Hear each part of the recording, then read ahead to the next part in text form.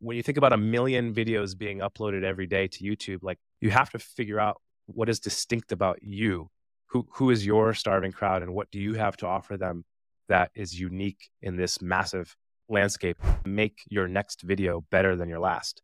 And if you can pick one, two key things where you're like, okay, next time, let me try to just make this a little bit better. You keep doing that. And if you're committed, like you're going to get better, and the videos will do better. They'll perform better. How you grow as a creator is expanding who you are and how you come to life in multiple different formats. What is it that you truly want, like in life? Like how are you wired? Like try to understand who you are as a person. This is Audience of One, and I'm your host, Spencer Kier. This week's guest is Ryan Hashemi. Ryan is the founder of Hashemi Studios, which helps businesses and creators grow on YouTube, as well as the former chief strategy officer of Jubilee Media, a media company provoking understanding and human connection. Ryan and I talk about the longevity of YouTube, building the Disney of empathy, keys to creating and growing on YouTube, macro and micro experimentation, copying versus being original, sabbaticals, and knowing what you want. Please enjoy. Why did YouTube initially grab your attention, and then why has it sustained your interest for so long? Yeah.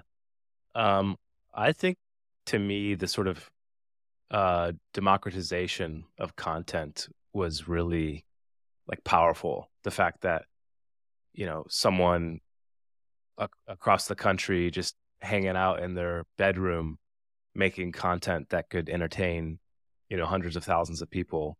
It just, my alternative was TV or, it felt so novel to be able to connect to people on a personal level and see their own creativity come to light.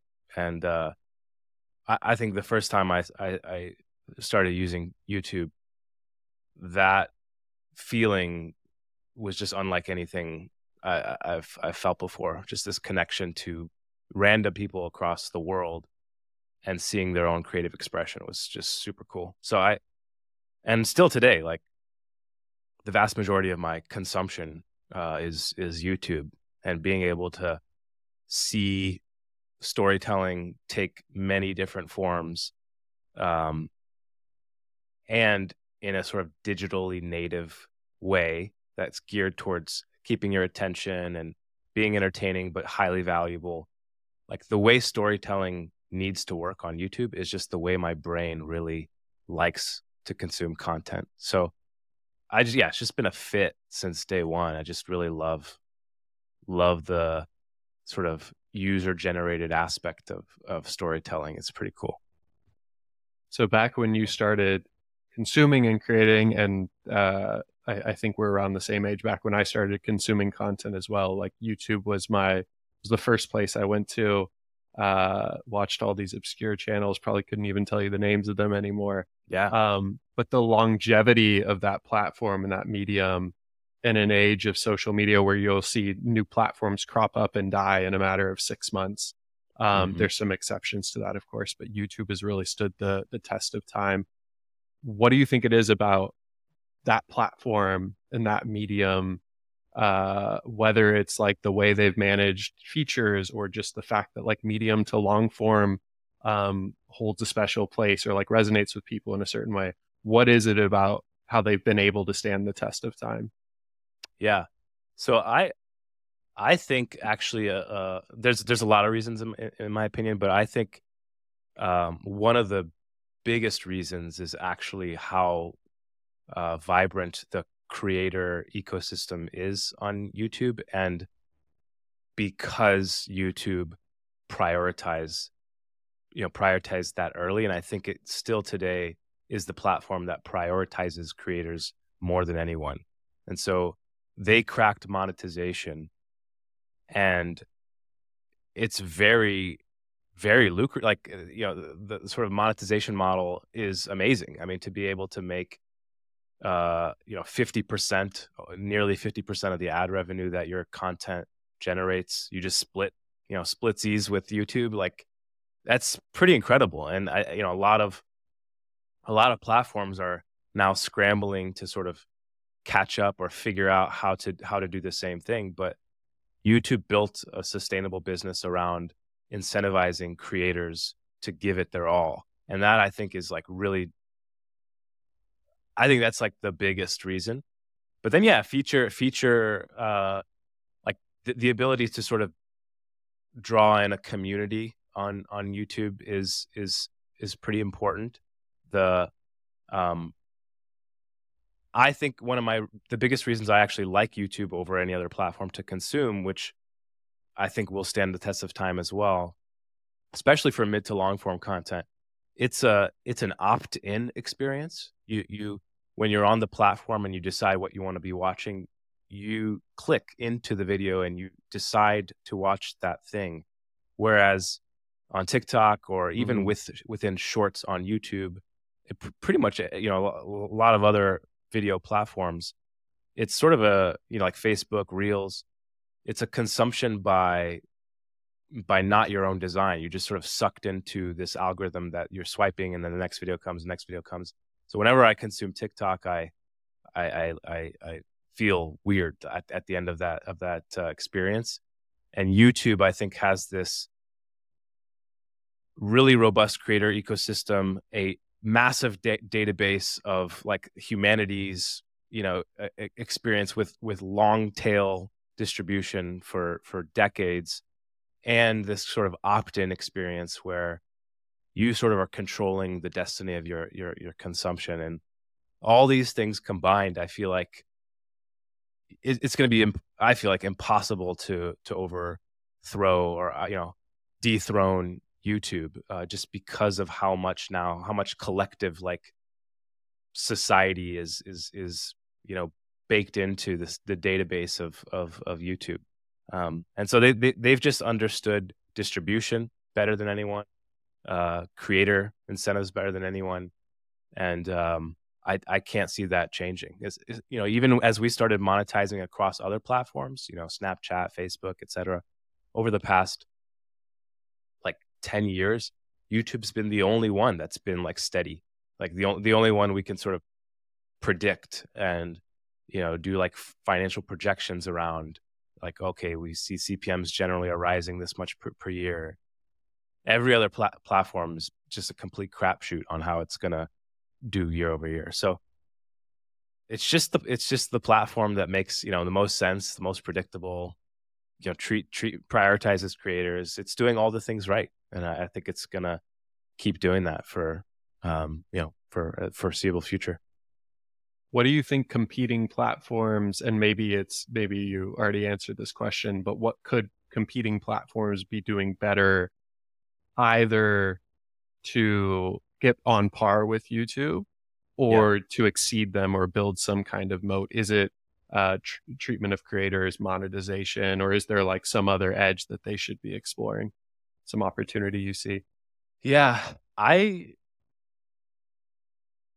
really can. I've thought about this actually for a while. Like, I cannot see how any other platform sort of competes with YouTube's, at least on sort of the long form, you know, video consumption. I just can't see it, because unless these platforms completely change the point and purpose of their platform, they're just fundamentally designed to do completely different things. And so, like, when I think about Facebook, and, you know, we you know, like, plenty of money to be made on Facebook with videos,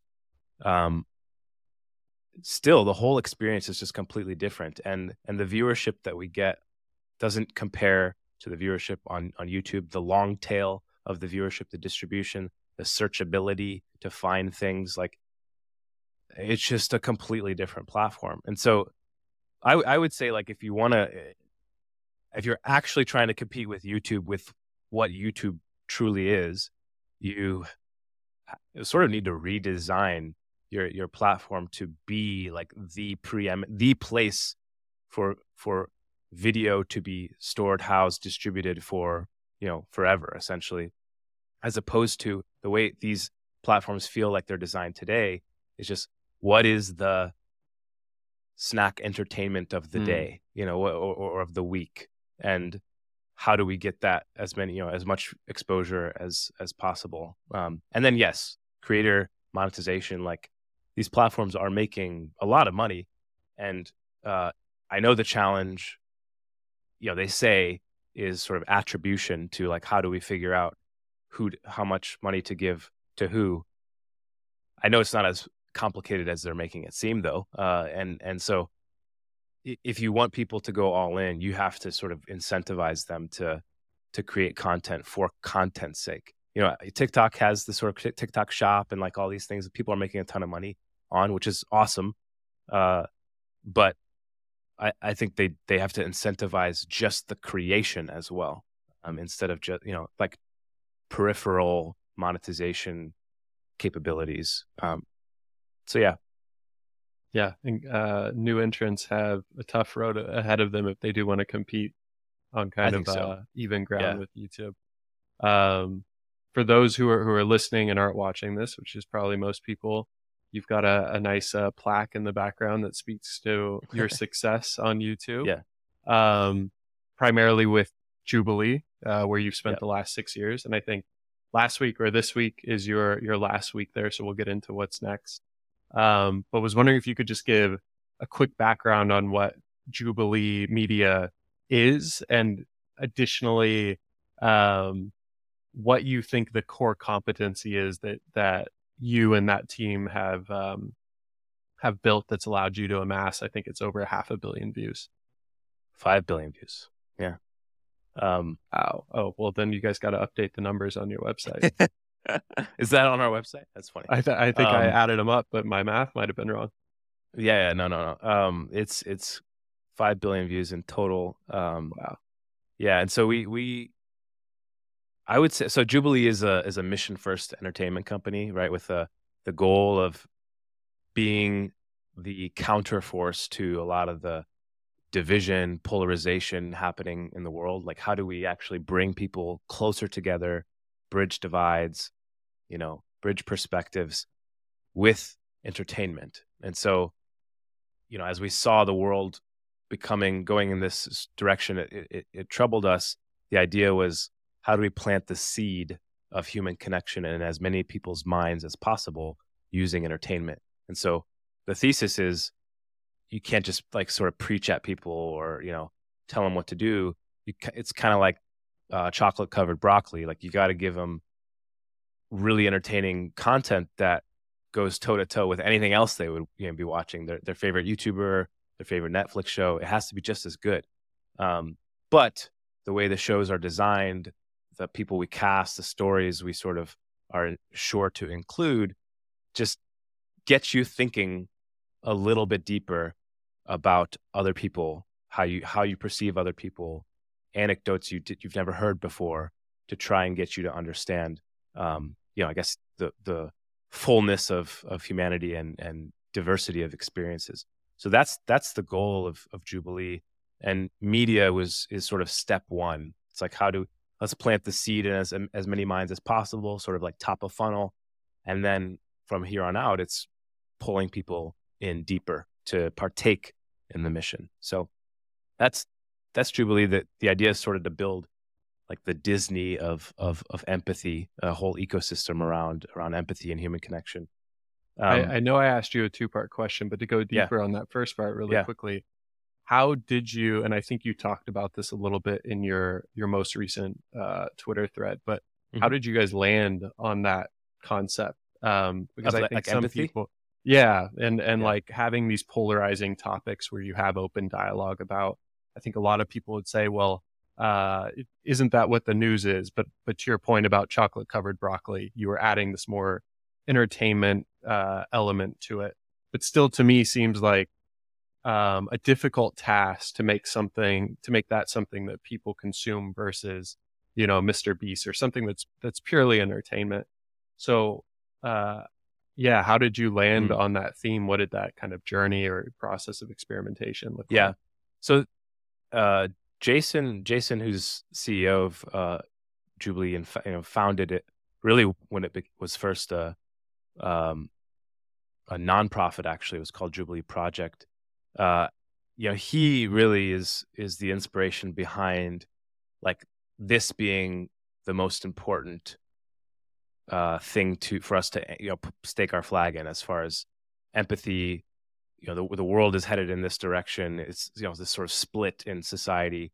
Like, we have this opportunity to be the counterforce. Then once we established that is our cause, then it was like, how do we build this into a business, a sort of enterprise, a thing that scales and reaches as many people as possible? And that's where I came in. Was, okay, we've got this mission.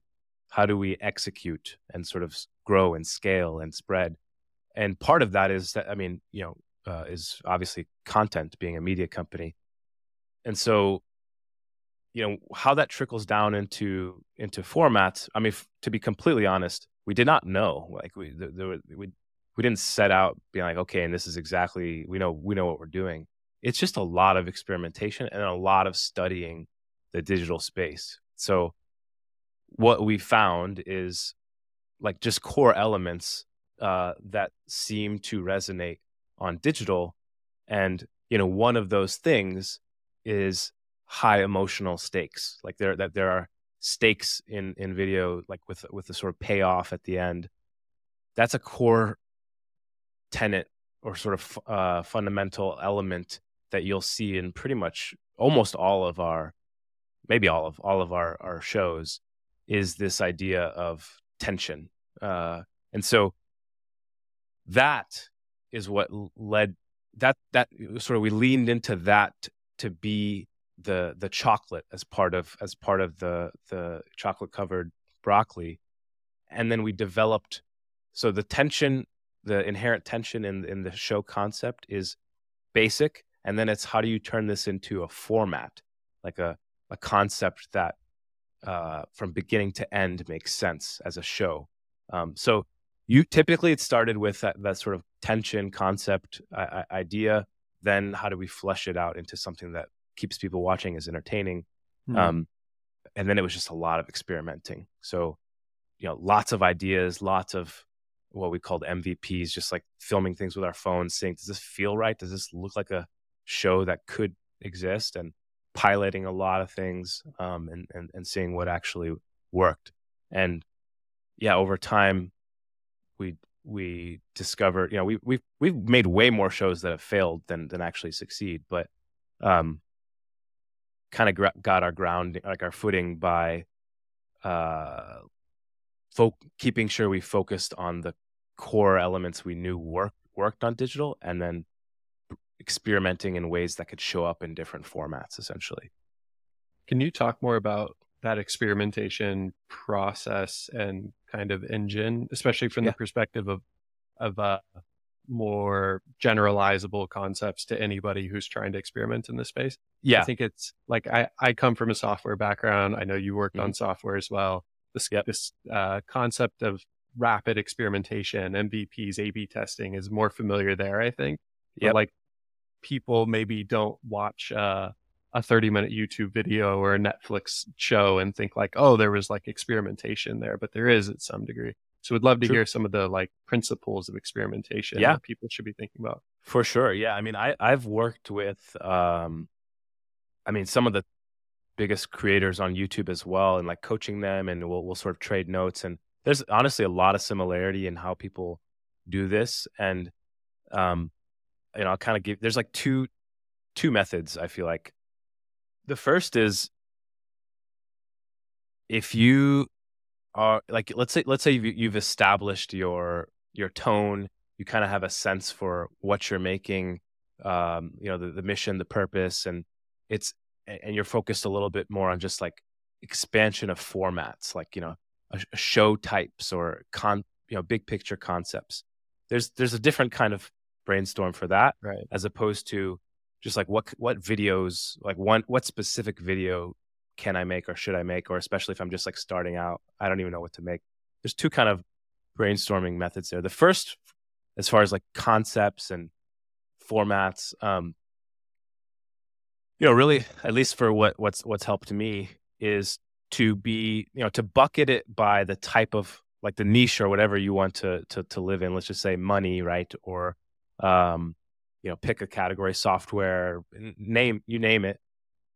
And then if it really depends on your goal, but if your goal is, what I think a lot of people's are, is to like sort of get as much exposure and as much viewership as you can, then you should really be drawing on, in my opinion, like the human emotions that you want to elicit in the video or the show, or the, the concept. So what I do personally when I'm brainstorming is I've got a sort of like a map of human emotions. It's like embarrassed, um, you know, scared, nervous, shocked. I mean, just it's a pretty extensive list, and tying those to a theme, or if I want to think about a show about money, um, curiosity, like all these things, I start creating branches off of human emotions that I think would be strong emotions that could come out in this show, and I start drawing branches out of these emotions, and ask myself, like, how do I think I can elicit this emotion as much as possible in the show, and then very importantly, like as soon as possible, how, do I feel like I can capture that emotion into a thumbnail, and sort of title for this show or Mhm. concept? If I can't, then I move on, because it's sort of a waste of, if nobody clicks it or watches it, then it's sort of a waste of time. But that's, I'd say, at the highest level, is I kind of create this branch of human emotions tied to sort of like themes of videos that I want to be creating, and think about structures or formats, and now I've seen like thousands of shows and formats that Right. there's just this kind of like, it's much easier to draw on formats that might elicit an emotion for me than maybe someone else. But um, that's kind of where I start, and then it's just going deeper. So start at high level with emotion, with packaging, making sure that it can be captured clear in packaging, and then move into fleshing out a potential format that elicits these emotions as much as possible. Um, the second bucket, and there's like way more here, but Of course. that's kind of at the high level. The second bucket, I would say, is for a lot of people who work with me now, which are like entrepreneurs, or people who have personal brands, and they are wanting to start their YouTube journey. And they're like, I don't even know, like, where do I start? What kind of videos do I make?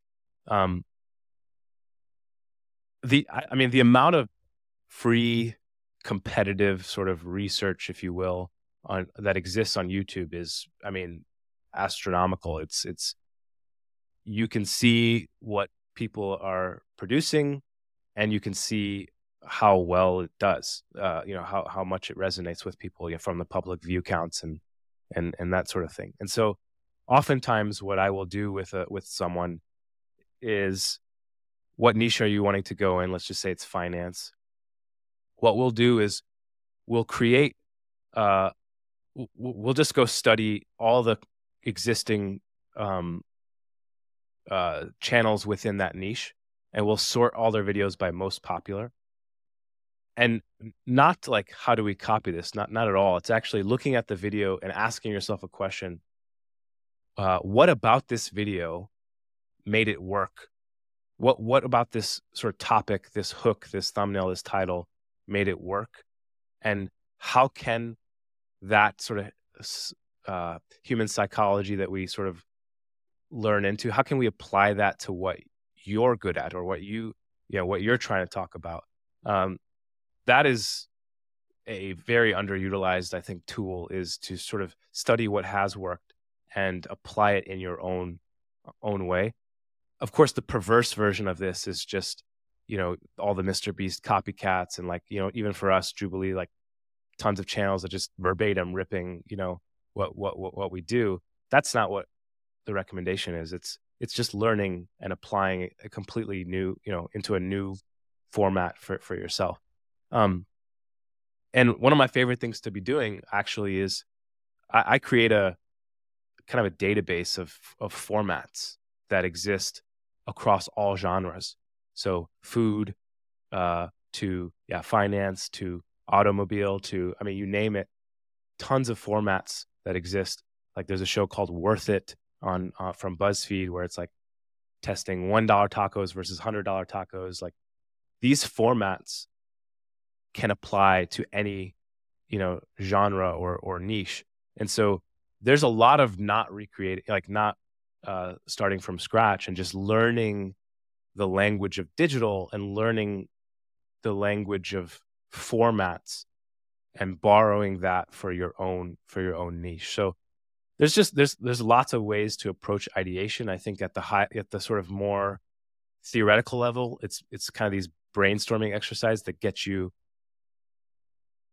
much bigger picture, and then it's on you to sort of whittle down. And then there's sort of kind of like a bottoms up approach where it's like looking at what has worked, what does work, specific videos, and then asking yourself how you can apply that to your own niche or perspective, or whatever you're trying to sort of talk to the world about. So those are the two main ways I look at like ideation. I think the focus on emotion was particularly interesting because I think most people, and I haven't created a YouTube video, but when I think about kind of generically the concept of creating content, I think most people probably start with of course there's the niche or like the sector, but they start a level down from that with like the topic. But anchoring in like, this is the emotion I'm trying to elicit, and using that as your North Star, I think is fascinating. Yeah, I just put a thread out on Cody Sanchez last, I guess it was maybe yesterday, on Twitter, and this to me is an example of emotion first. Like the reason Cody Sanchez has done so well on YouTube, she's just a little over a year in and has like 1 million subscribers. Like Night Media, who represents Mr. Beast and all the big creators, wanted to sign her. Like, and she's just, I can't say just, but she's just like an entrepreneur. Like, how is she beating YouTubers at their own game? It's because of how well she's defined, I think, the human emotion of her business, which is, and I talk about this to everybody I work with, which is just like, who is your starving crowd, and how do you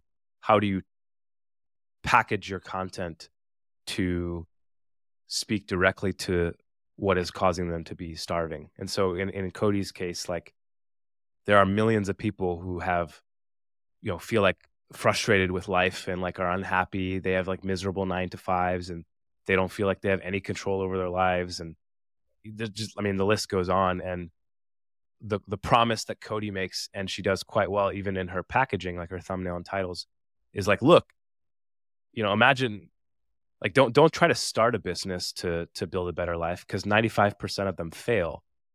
Instead, why don't you buy a already profitable business, not even using your own money?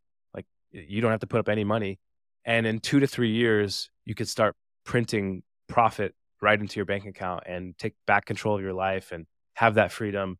And she does a really good job. Like, buying businesses has been around for decades. It's nothing new.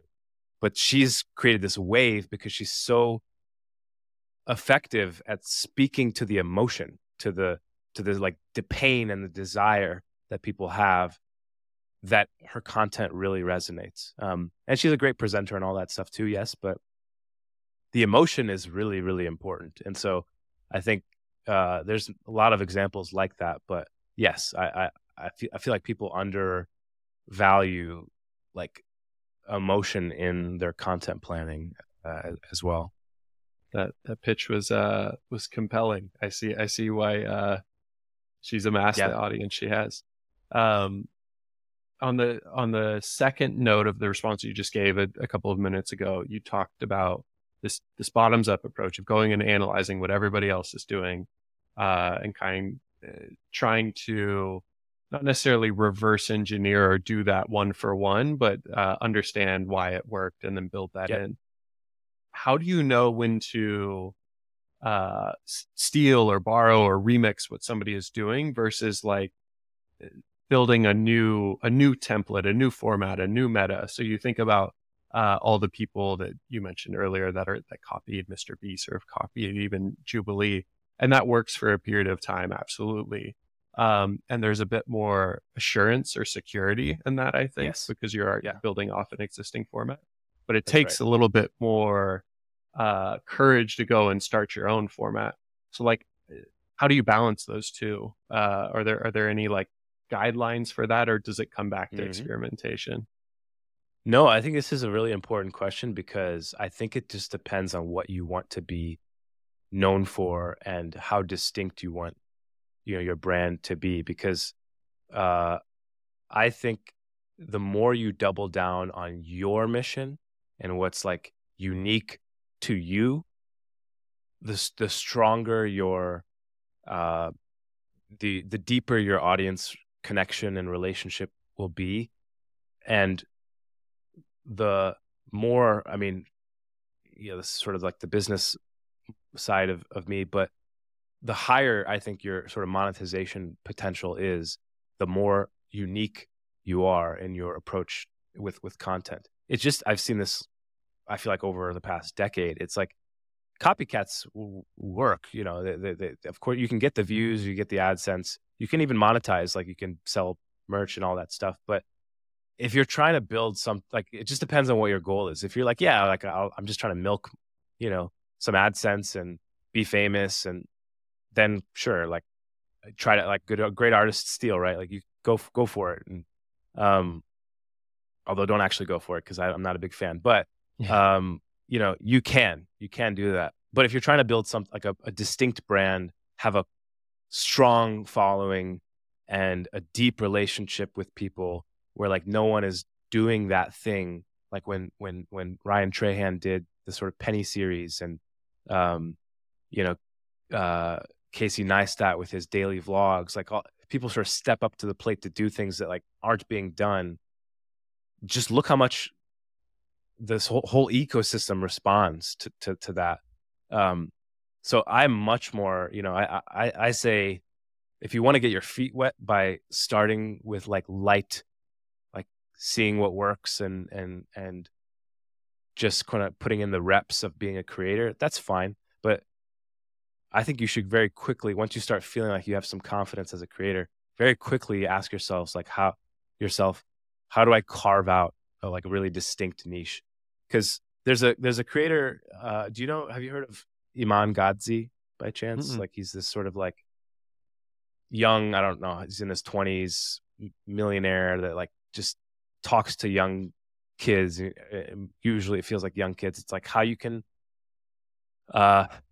create the $10,000 a month side hustle. And like he's developed this mass following of like, I don't know, 3 million subscribers, and he's built this like platform where he charges people, and he makes an absolute killing. But one of my biggest pet peeves right now is it feels like there are 10,000 channels essentially being him. It's the almost word for word exact video titles, and I'm sure that some of these channels will get the views. But when you think about 1 million videos being uploaded every day to YouTube, like you have to figure out what is distinct about you, who is your starving crowd, and what do you have to offer them that is unique in this massive landscape. If your goal is to build something long term and leverage the audience to scale some enterprise or whatever your goals are. So yeah, I'm a huge proponent of distinct, unique, carve out, who's your starving audience. But the copying can work in the short term, especially if you're new and you're just trying to get your feet wet. It's not a bad thing, but I don't think you should build a channel off of just copying, a bunch of formats that already work, essentially. Your new venture, and we can circle back to maybe why you decided to leave Jubilee in a second, but your new venture is all about helping businesses and creators build their channels, their audiences on YouTube. I think there's a number of niches where it makes sense that you'd want to and do have a clear path to standing out, to being unique. But if you think about we were talking about in our pre-call about the blender company, or you're an HVAC company or something. Like, can everyone really stand out? Is there really a unique message you can share at a unique angle you can attack with every business, or is that just wishful thinking? I mean, every business is tough to say. I just think it's like almost every business. Like, I've been surprised time and time again as I've done these exercises with businesses where, they'll come to me and they're like, we're a solar installation company, we're a air filter company, we're whatever it might be company. Like, can we even, do we deserve to be on YouTube? Is there even an angle here? And then we'll do the work and we're like, oh yeah, like absolutely. There's a ton of cool things you could be doing. And I think people write off too many niches too quickly because they just assume, well, that's not, you can't make interesting content off of that. And I would say 9 times out of 10, they're dead wrong. Like 100% you can. And so the blend tech example is a great one. It's I think people tend to look back on that and, almost like hindsight, like 2020, they're like, well, of course it's a blender company. Like you could do cool things with a blender, but it's not obvious. Like that wasn't obvious at the time, right? It's the same approach can be had, I think, with any product or any service. It's how do you come up with entertaining content that either demonstrates the value of your product or service, or just positions you as sort of a leader in this space, but all done like seamlessly through content people actually want to watch. That's the goal for every business, and I think it's very possible for almost every business. Should every business use YouTube though? No. I mean, some are not designed that way. Some their priorities aren't quite, aligned with what it would mean to commit and invest into YouTube. But can they? I think almost all could if they sort of, dedicated or committed to figuring it out in the long term, for sure. Circling back to you're kind of in this transitionary period now, although you've already started working on the new venture. Yeah. You mentioned earlier in the episode, but then also in this recent Twitter thread, that you still think Jubilee is kind of at the beginning. There's tens, if not hundreds of millions of dollars in different verticals that you can go and attack on the back of content. And yet you decided to leave now. And so would love to hear just why now, and what's the opportunity you're seeing that you feel like you've got to go and attack at this moment instead of, a year from now, 2 years from now. Yeah. It's tough. I mean, a big part of my identity is, building the business of Jubilee and, scaling it. And yes, when I look at where it can go and we think about the Disney of empathy, it truly feels like just the beginning. I think one of it, or there's a couple things. One is how I'm wired. I tend to get really excited about the 0 to 1 phase of projects, where like Jubilee now is, a well-oiled, machine. It's sort of hard to imagine, it would die kind of thing, right? And for some reason, when there's that level of like confidence, or it's like, yeah, this thing's gonna continue to work. Yes, we can scale it and build new things, and I tend to sort of have the itch for what's next. Whenever we're kind of like we've proven it can work, I guess is what I'm saying. So I love the phase of like everyone's doubting you, and it's like, well, I have no idea what this is going to be. And so just at the highest level, I think that's where I'm most alive, is at that stage. And as it relates to this venture, yeah, once I started, I went on sabbatical earlier in this year, and I started just helping entrepreneurs and small businesses. And I just was floored by how high the demand was from businesses and entrepreneurs, like trying to figure out YouTube. And then I was even more shocked, I guess, at how few of them, I mean, just like almost none of them had any idea what where to start, what they were doing. Like, and so, yeah, when I think about the space evolving, YouTube still to me is the only platform I can guarantee, I would bet my money on that 10, 20, 30 years from now, it'll be thriving. And I think as people are looking at data, real data about how businesses are being uniquely scaled and built because of YouTube, the desire to invest in YouTube for long-term revenue growth will only increase. And so when I think about where things are headed, then I think about the need where it's like, so who can help these, companies or these entrepreneurs? I guess technically anybody, but when you think about who's could sort of raise their hands and be like, hey, I'm qualified because I've built a massive audience, tons of views, big ran a business and come from a business background, and I have this sort of like perfect blend of creative meets business needs and how to use content to unlock revenue. It is not that many people. It's pretty small pool of people that could sort of raise their hands and say that. I only know of maybe a couple, like if that. And so to me, it feels like this ever growing demand for YouTube to be used for business. There needs to be someone who sort of sprints to meet that need. And to me, just given my experience, my background, being fully business minded, building businesses, but also creative and having scaled and grown, a massive media company with, behind some of the most viral formats online, like I'd feel stupid if I just feel like I need to, this is exactly what I should be doing.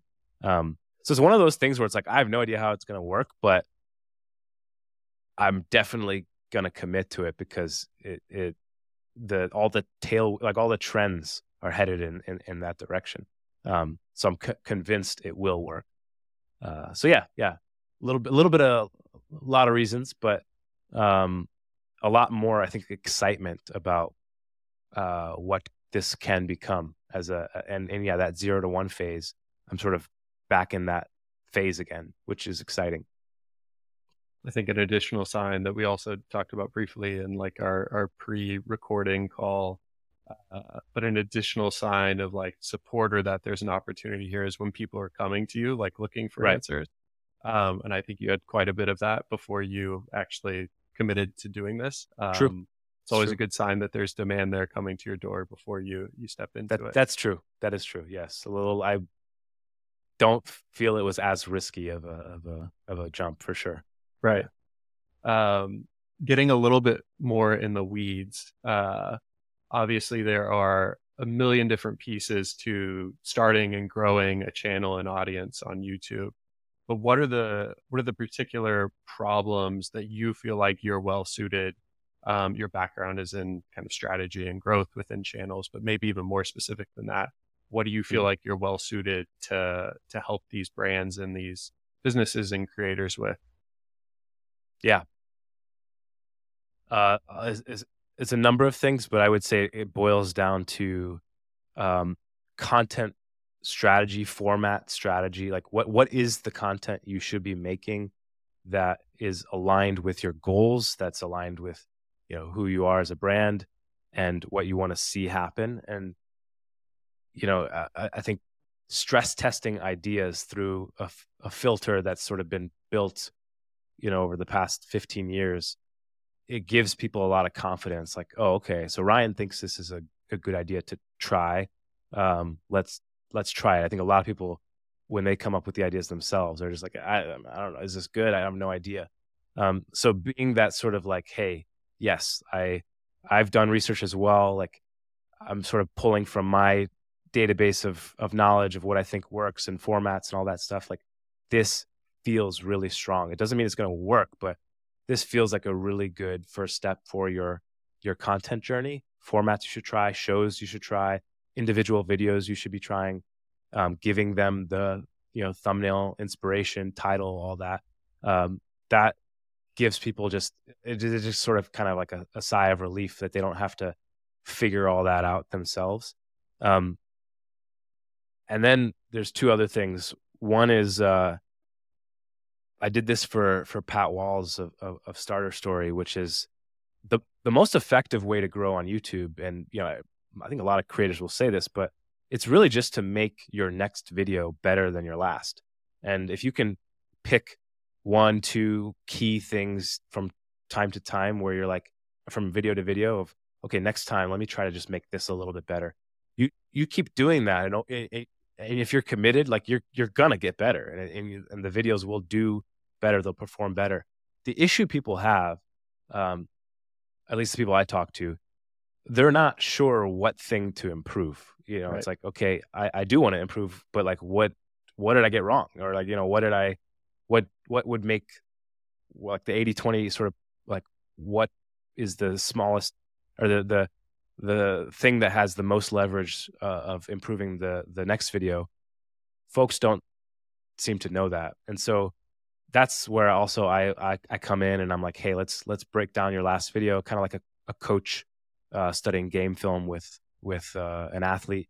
This is what I would have done, what I think you can do next time. Even look at their data so it's not just coming from my gut, pointing to what the data is saying too, and actually giving them the roadmap for, okay, next time let's try this. Let's do this next time. When you're filming it, try this way. Your hook, your composition of thumbnail, like structure of your story, editing, all that stuff, whatever it feels like will have the most leverage the next time. I give them that sort of direction. So that's been really valuable. I also help folks with training their team up. So they'll have creator, they'll have hired a creative, but storytelling on YouTube is very different than, like, film school storytelling. So helping people to get caught up to speed there, I help with. And then the last thing I'll say is, my specialty, I don't know a lot of people talking about this, but this is where this is what I nerd out over, is essentially CRO for video. It's like how do you use your video to, if you have a product or a service, to drive as much conversion to that product or service as possible in a way that does not feel salesy, and is much more effective than just like a shout out, intermission in the video. There's definitely a scale of effectiveness of pushing conversions in video, especially on YouTube. And I don't think people quite understand how to unlock the most conversion, potential. And that's something that I like love. And so I help people with that. And so all those things together, if you think about it on like a year to two, this is my favorite type of person to work with. Is like, look, I'm going to 1, 2 years, 3 years, I'm committed to those people. If they work with me, like it's going to win. It can't not. So I mean, I have yet to, obviously I don't have like that much, thousands of data points to prove that. But so far, like everyone that I've worked with, improvement is happening. And when you extrapolate that out to 1, 2, 3 years, you can sort of imagine the compounding effect of that, and the impact it'll have on their business. So yeah. You mentioned the doing kind of a 80/20 analysis or approach to refining your work and experimentation over time. I think understanding that you think over a long enough time horizon, you can get people there, but in the near term, it's going to take reps. And producing high quality YouTube content is not cheap. It can cost thousands or tens of thousands of dollars a month, depending on what you're trying to do. Eventually people probably want to aspire to being able to work with you or create the kind of content you do. In the near term, for those who are like, look, I just can't justify, dropping 5 or 10K a month to do something like this. What do you feel like is the 80/20? What are the top 3 things that you consistently see that people should be thinking about when creating their own content that then allows them to take that next step? For those people who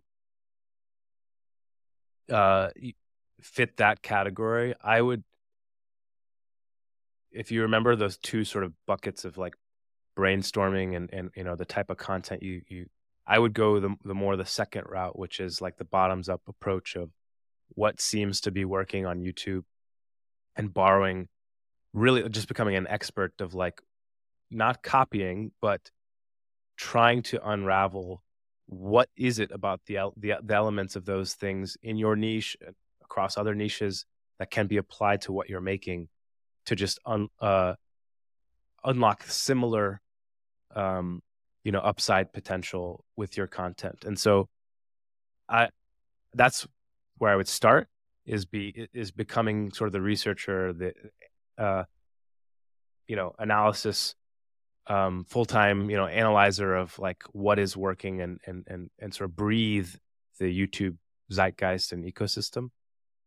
And then from there, when it comes to execution on like the 80-20 on how to improve, I still believe that a big chunk of whether or not you will win or not comes down to how you package your ideas. Like, it's the idea in the first place. Is it even an interesting one? But then it's, how do you take the idea you have and put it into a concept that can be easily digested by a consumer browsing YouTube, and it's highly compelling. And so working on, and this is hard, I think, for people who aren't designers or whatever it might be, but I always recommend working with a thumbnail designer who a lot of amazing thumbnail designers just simply live on Twitter, and they are, I think, some, like, quite literally the best thumbnail designers. I only exclusively work with them. Pushing, maybe it's paying $100 or $200 or whatever it is per video to try and get the design better and better, and then stress testing the concept as it relates to, like, is this concept something people have to watch, or am I just kind of sort of more of the same of what already exists on YouTube? Creating a threshold for yourself where you feel confident, above which you only make content above which sort of it passes that threshold. And then on the data side of how to improve, there's really only, there's a lot of things you could look at, but I think the two places that I spend most of my time, I think most creators spend most of their time, is on CTR, and analytics, the click-through rate, and the retention graph. And so very few videos that I've ever seen have high CTR and high retention that have not, like, gone off and done extremely well. And so it's typically like one of those two factors that's an issue if the videos are not doing well. And so I think looking at your retention graph, seeing where are the major dips, and experimenting with ways to keep people wanting to watch longer, or keep their interest high, especially in the very first 30 seconds, minute to a minute. There's lots of ways to experiment with that, but really honing in on the script writing, the structure of the story, to just, even as yourself, like as a consumer, like knowing that your time is precious, and most people who enter a YouTube video are just looking for a reason to kind of move on to the next one. Like, oh, I got what I need. How do you address that in your structure, your story? Look at the data, see what it's pointing you to as far as like the biggest areas need for improvement. And on the CTR side, similarly, like if your CTR is not above 5, if it's below 4%, 5%, I think you've got major issues. But at least above 5, and I try to aim above 10% CTR on day one.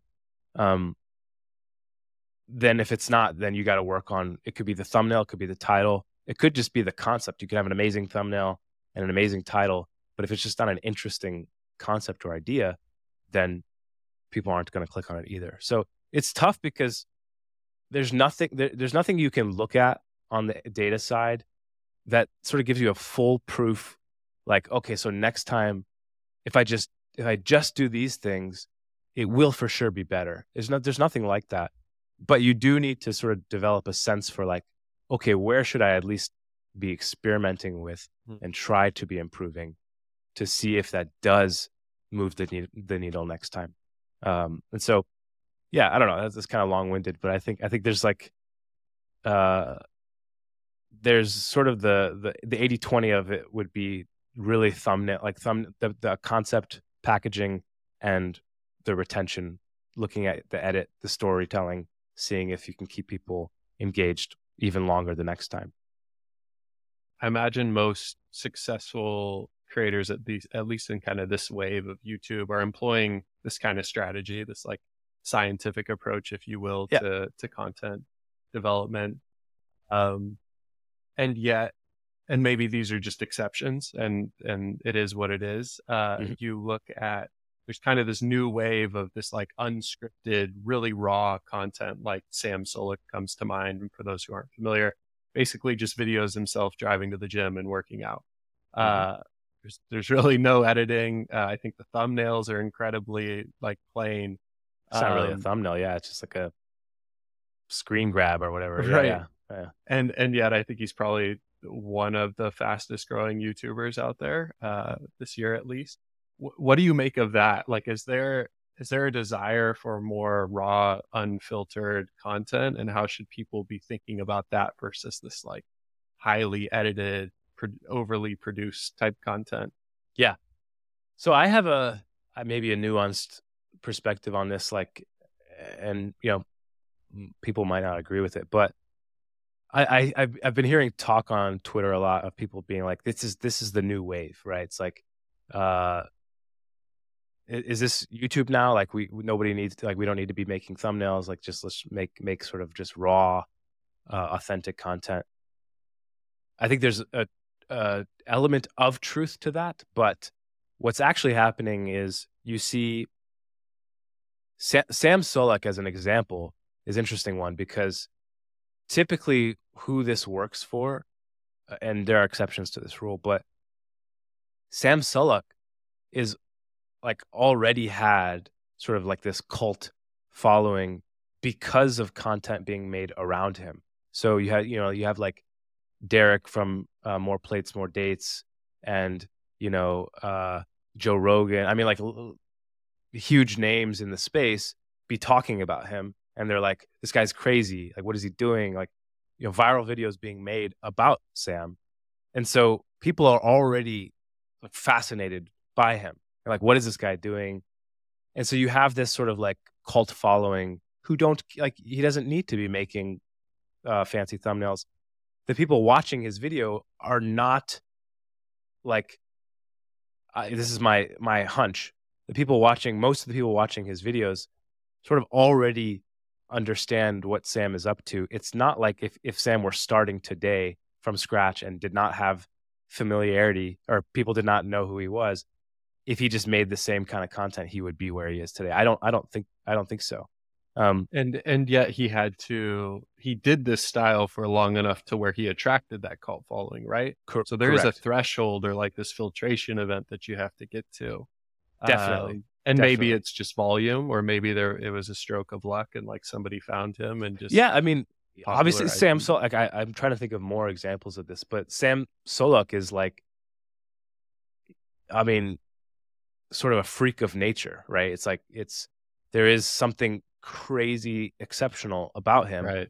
that just looking at his raw body in and of itself is like a thumbnail. It feels like, right? It's like, uh, so yes, I agree. Like he's made this content for a long, period of time. Was posting on Instagram. So if you look at like Derek's video, More Plates, More Dates on Sam, it actually came from mostly looking at his Instagram content and like is he natty, is he not, like that kind of stuff, drawing a lot more. There's just a lot of sort of cultural discussion around him that was sort of raising the awareness of who he is, that I think completely helped the trajectory of his YouTube channel. So what I'm getting at is like, do people on you, is there sort of a trend to more authentic content? Actually, yes. I think people, this happens. I think YouTube has this like cycle all the time, like format heavy crazy concepts, virality, like maximizing versus like authentic, raw. You think of Casey Neistat, that kind of stuff. Like YouTube goes through these cycles all the time. And is there feeling like a little bit of fatigue around the like Mr. Beastification of content? It feels like yes, people kind of want. Even Mr. Beast himself is saying like the more he's slowing down, the more sort of storytelling he invokes, like the better content's starting to perform. So yeah, actually, I do think that there's a shift to more authenticity. That being said, I wouldn't recommend anybody, or most people, I wouldn't recommend them to see that trend and be like, okay, for my channel from here on out, I'm just gonna post no thumbnail, like low production value, just kind of like talk at a camera, and that'll work because people like authenticity. I don't think so. So I think it's sort of this gradual, like, implementing more storytelling, more authenticity in your content. Still, you need your video to. There's still hundreds of thousands of other thumbnails that people are having to wade through and to find your content. So you still do. I mean, the challenge will always be the same. You still need your thumbnail to stand out in some way, and maybe you could argue going counter trend and just having no thumbnail perhaps makes your thumbnail stand out. I just don't know if that's going to work for most people. Are there trends that you're seeing, whether it's at like the macro level in terms of like, this conversation we're having about edited versus raw content, or something more specific about like thumbnail elements? Is there some trend you are seeing that you recommend people maybe not latch on to, but start experimenting with sooner? I would say that the thing that stands out most, and it's not new, but my friend John Ushai said this too, and I agree. Obviously, having like with Jubilee, we had the same mindset, but I think people like YouTube today is a little bit more of like you start seeing a little bit more of like a variety show with channels. So, in the past, old YouTube was typically like this one note, like, one style of content, one show, whatever, it might be, type of platform. That's really evolving. And I feel like it has evolved, but I still feel it to be true. I think like a lot of people who come to me, there are some people who have already YouTube channels, but they feel like stuck. They just feel like they're plateauing. And generally, yes, we could totally talk about how your next video's thumbnail and concept and title, like we could totally push to try to optimize and get the best out of the next video. But in general, actually, I think people would be best served to be thinking about how their formats can expand. So what does your variety show look like? What is sort of your mix of content that brings the mission, the niche you're sort of trying to tackle to life in a way that also gives your audience a different sort of slice of you every time? It deepens your sort of relationship with your audience, different perspective on you in different lights, and keeps things fresh. Like you experiment with what works. And, we've created formats that worked for us for some time and then they fizzled. And so then we constantly experimented with new ones. I think that that's actually really important. Is you can't just start your journey and be like, oh, that's why I'm a creator today. Is like people know me for this, and kind of just stay within that sandbox of like, well, why am I struggling to make a video that does well in that sandbox? I think most people need to expand their sandbox. And so the trend I'm seeing, and I have seen for a while, but I feel like will continue going forward, is no matter who you are, what type of content you make, you should be asking yourselves, like, what are the other types of formats I could be making? Should I do man on the street? Should I go out and like interact with strangers? Should I be doing podcasts with like notable people who have audiences on YouTube, or what are my, I mean, it's more very specific to a certain type of creator, but like challenge videos or whatever it might be. What is the sort of format or formats, plural, that expand your content type, keep you fresh on your toes, innovative, and give your audience sort of more of you? As long as they achieve your objectives, I think format expansion, should be pretty high on people's priority of figuring out where they go next as a creator. And if you need any proof, look no further than I think you guys have like 8 shows now through Jubilee. Oh yeah. Yeah. So, but we've made probably 20, 30 more plus, maybe more than that, probably more than that shows, and they don't all work. So like that's why, to me, experimenting around formats is super important, because it flops until it doesn't, and then the ones that work, like, at least for us, really really work. They just change everything.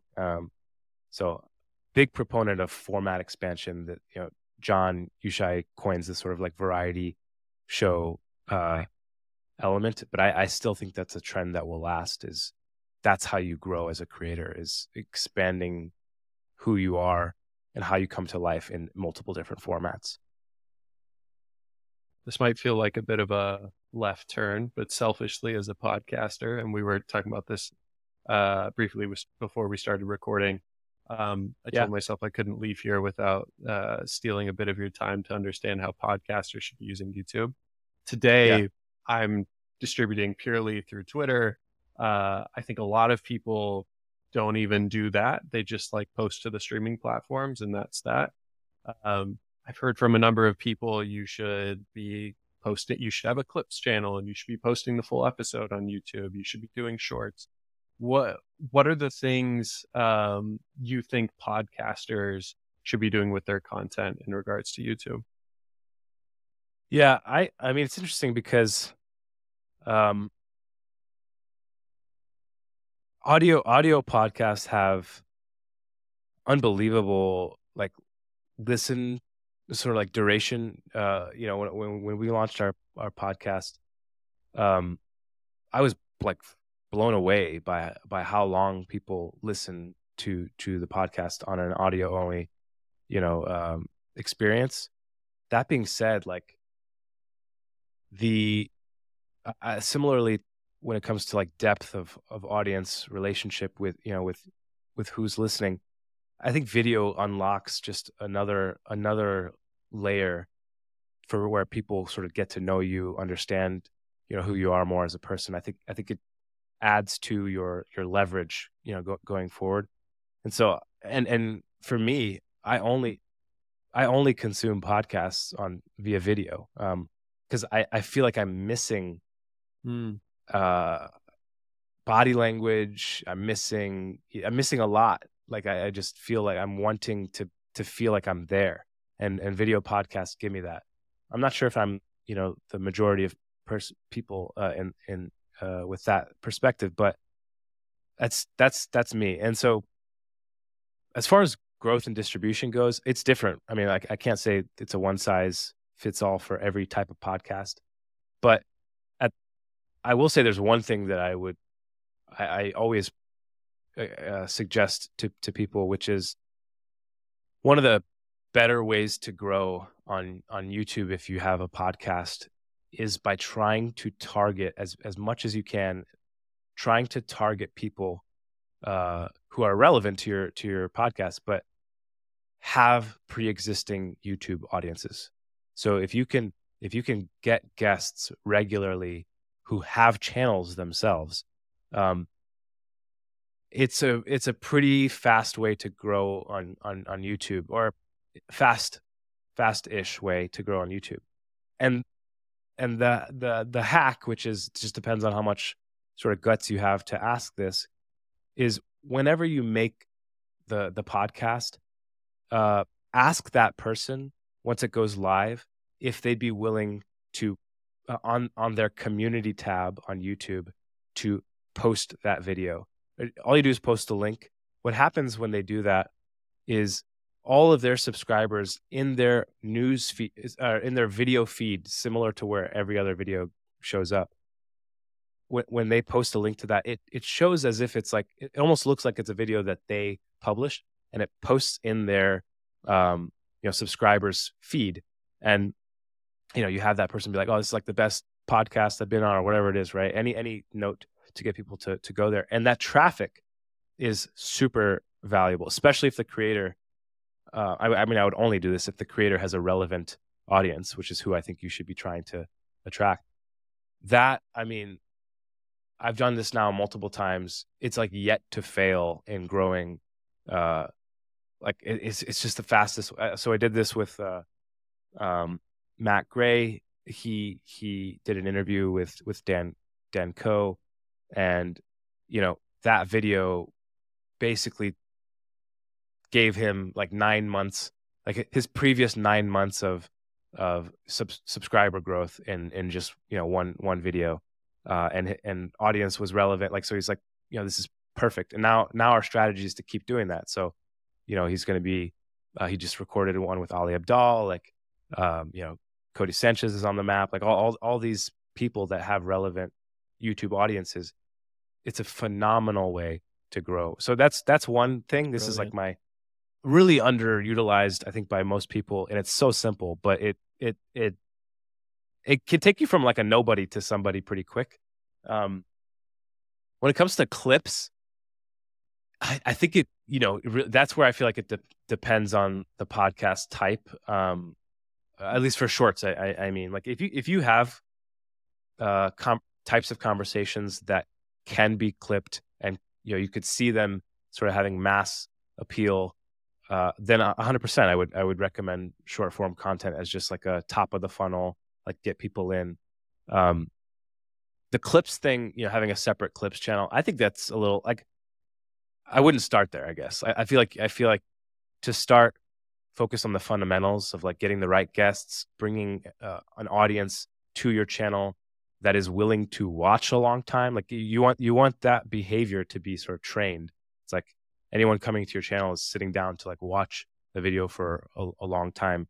I think the clips thing makes sense when you have sort of this well-oiled like distribution method, and you're just trying to reach like every corner of the planet. But I don't know that I would start there. I think I would start with the best guests with like the sort of best distribution strategy you can think of, and over time begin to explore this idea of like a clips channel. But as we've seen, like Netflix, Joe Rogan, I mean, plenty of podcasts like Iced Coffee Hour, like plenty of podcasts that I watch have dedicated clips channel, and they work just fine. I wouldn't start there.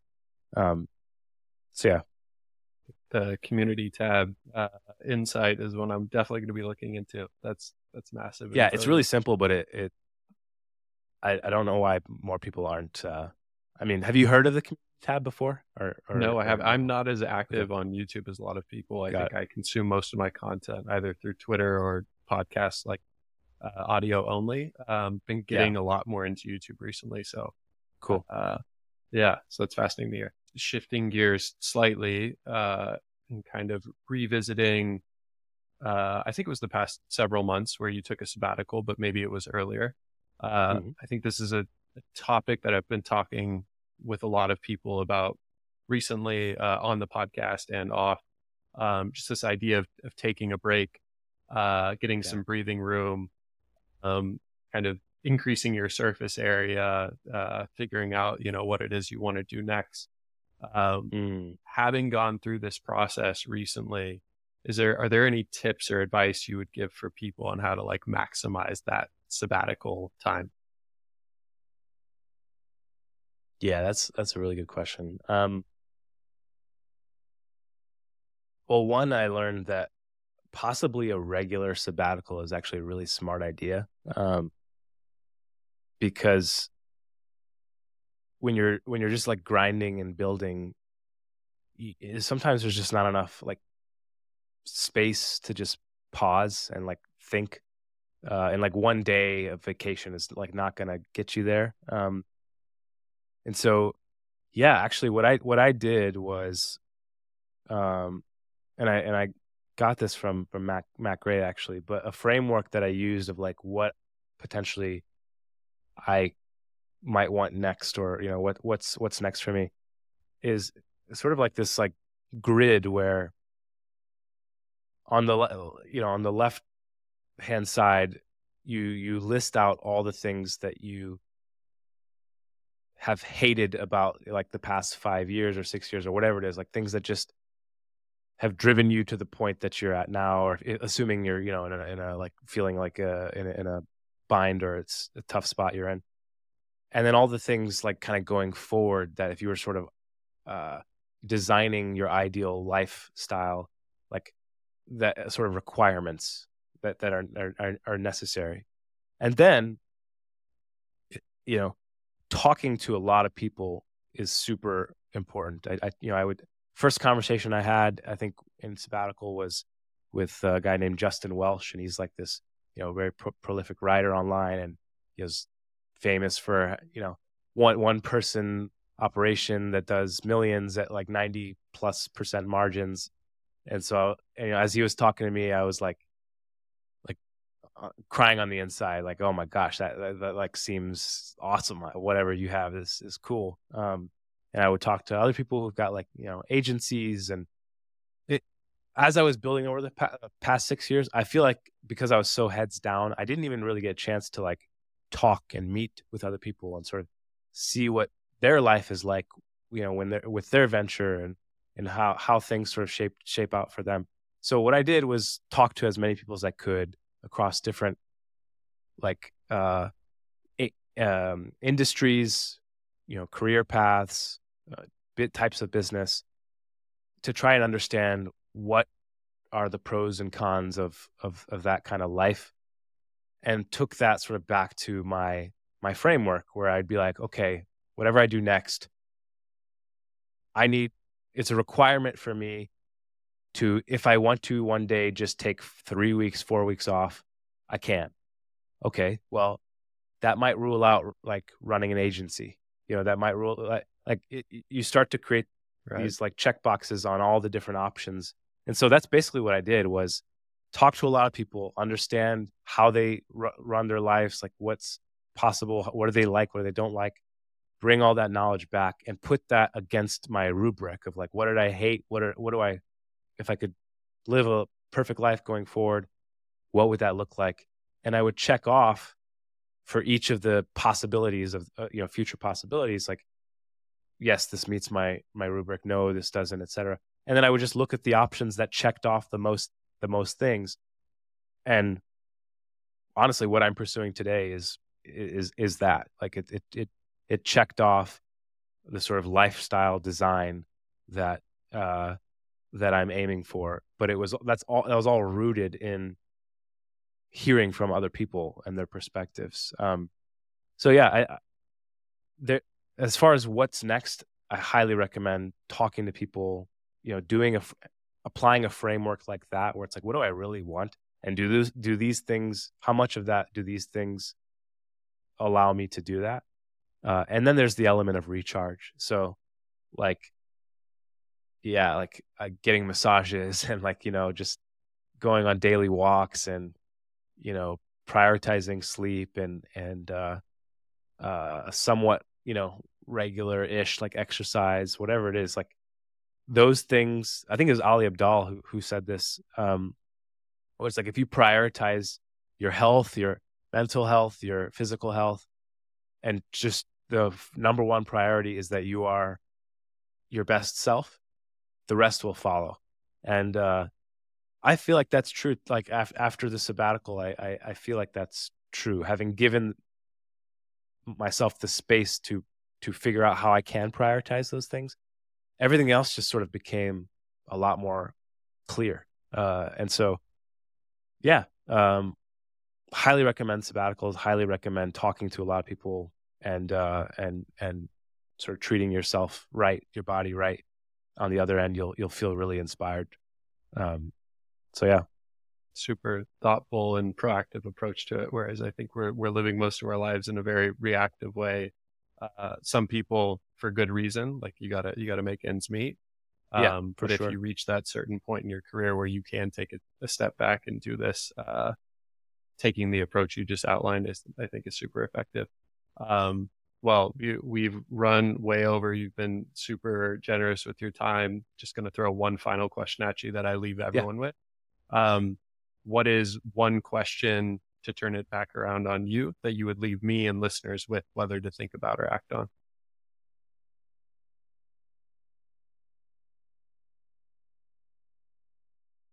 This actually came up from a chat I had recently, where it's about integrity and integrity sort of with the lens of being true to yourself.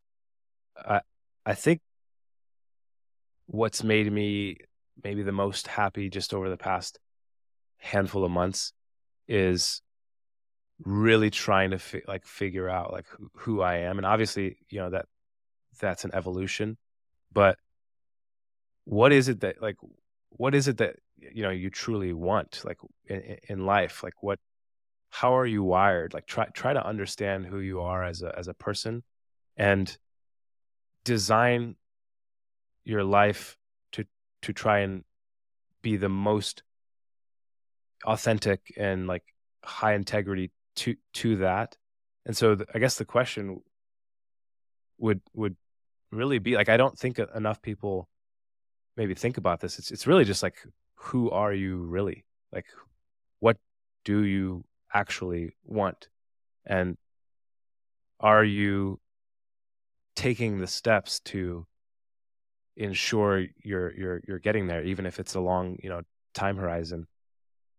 Because if you're not, like, I don't know that you're going to be, happy in five to 10 years or whenever. So I think there's got to be a lot of work that people should take time to do just around understanding themselves and what they want and why they maybe feel like they were sort of placed on earth to do what.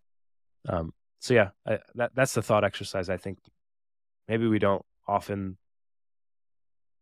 pause to do, but I think is actually a really powerful one. It's what I think I focused on the past few months and helped me tremendously on just like how I'm going to design my life going forward. I've recorded almost 50 episodes now, and I think some variation of that question has come up Is that like right? a majority of the times. And that's not Wow. to devalue what you've said, but Yeah, to yeah, say yeah. that so many people from so many different walks of life at some point or another point to some flavor of this question. And I think to a point I made earlier, like we're so busy running, we're on the treadmill that Yes. we don't take the time to ask this. But if you don't, then you're going to continue living a life that isn't yours. Totally agree. Ryan, this was awesome. I appreciate you coming on. Looking forward to following along with the growth of the new business, which we'll drop in the show notes. Awesome. Yeah. Thank you, sir. Hopefully this was helpful. Hopefully I shed some knowledge that's valuable to you, to the audience. Yeah, there was a number of takeaways for me alone that I think were incredibly valuable. So thank you.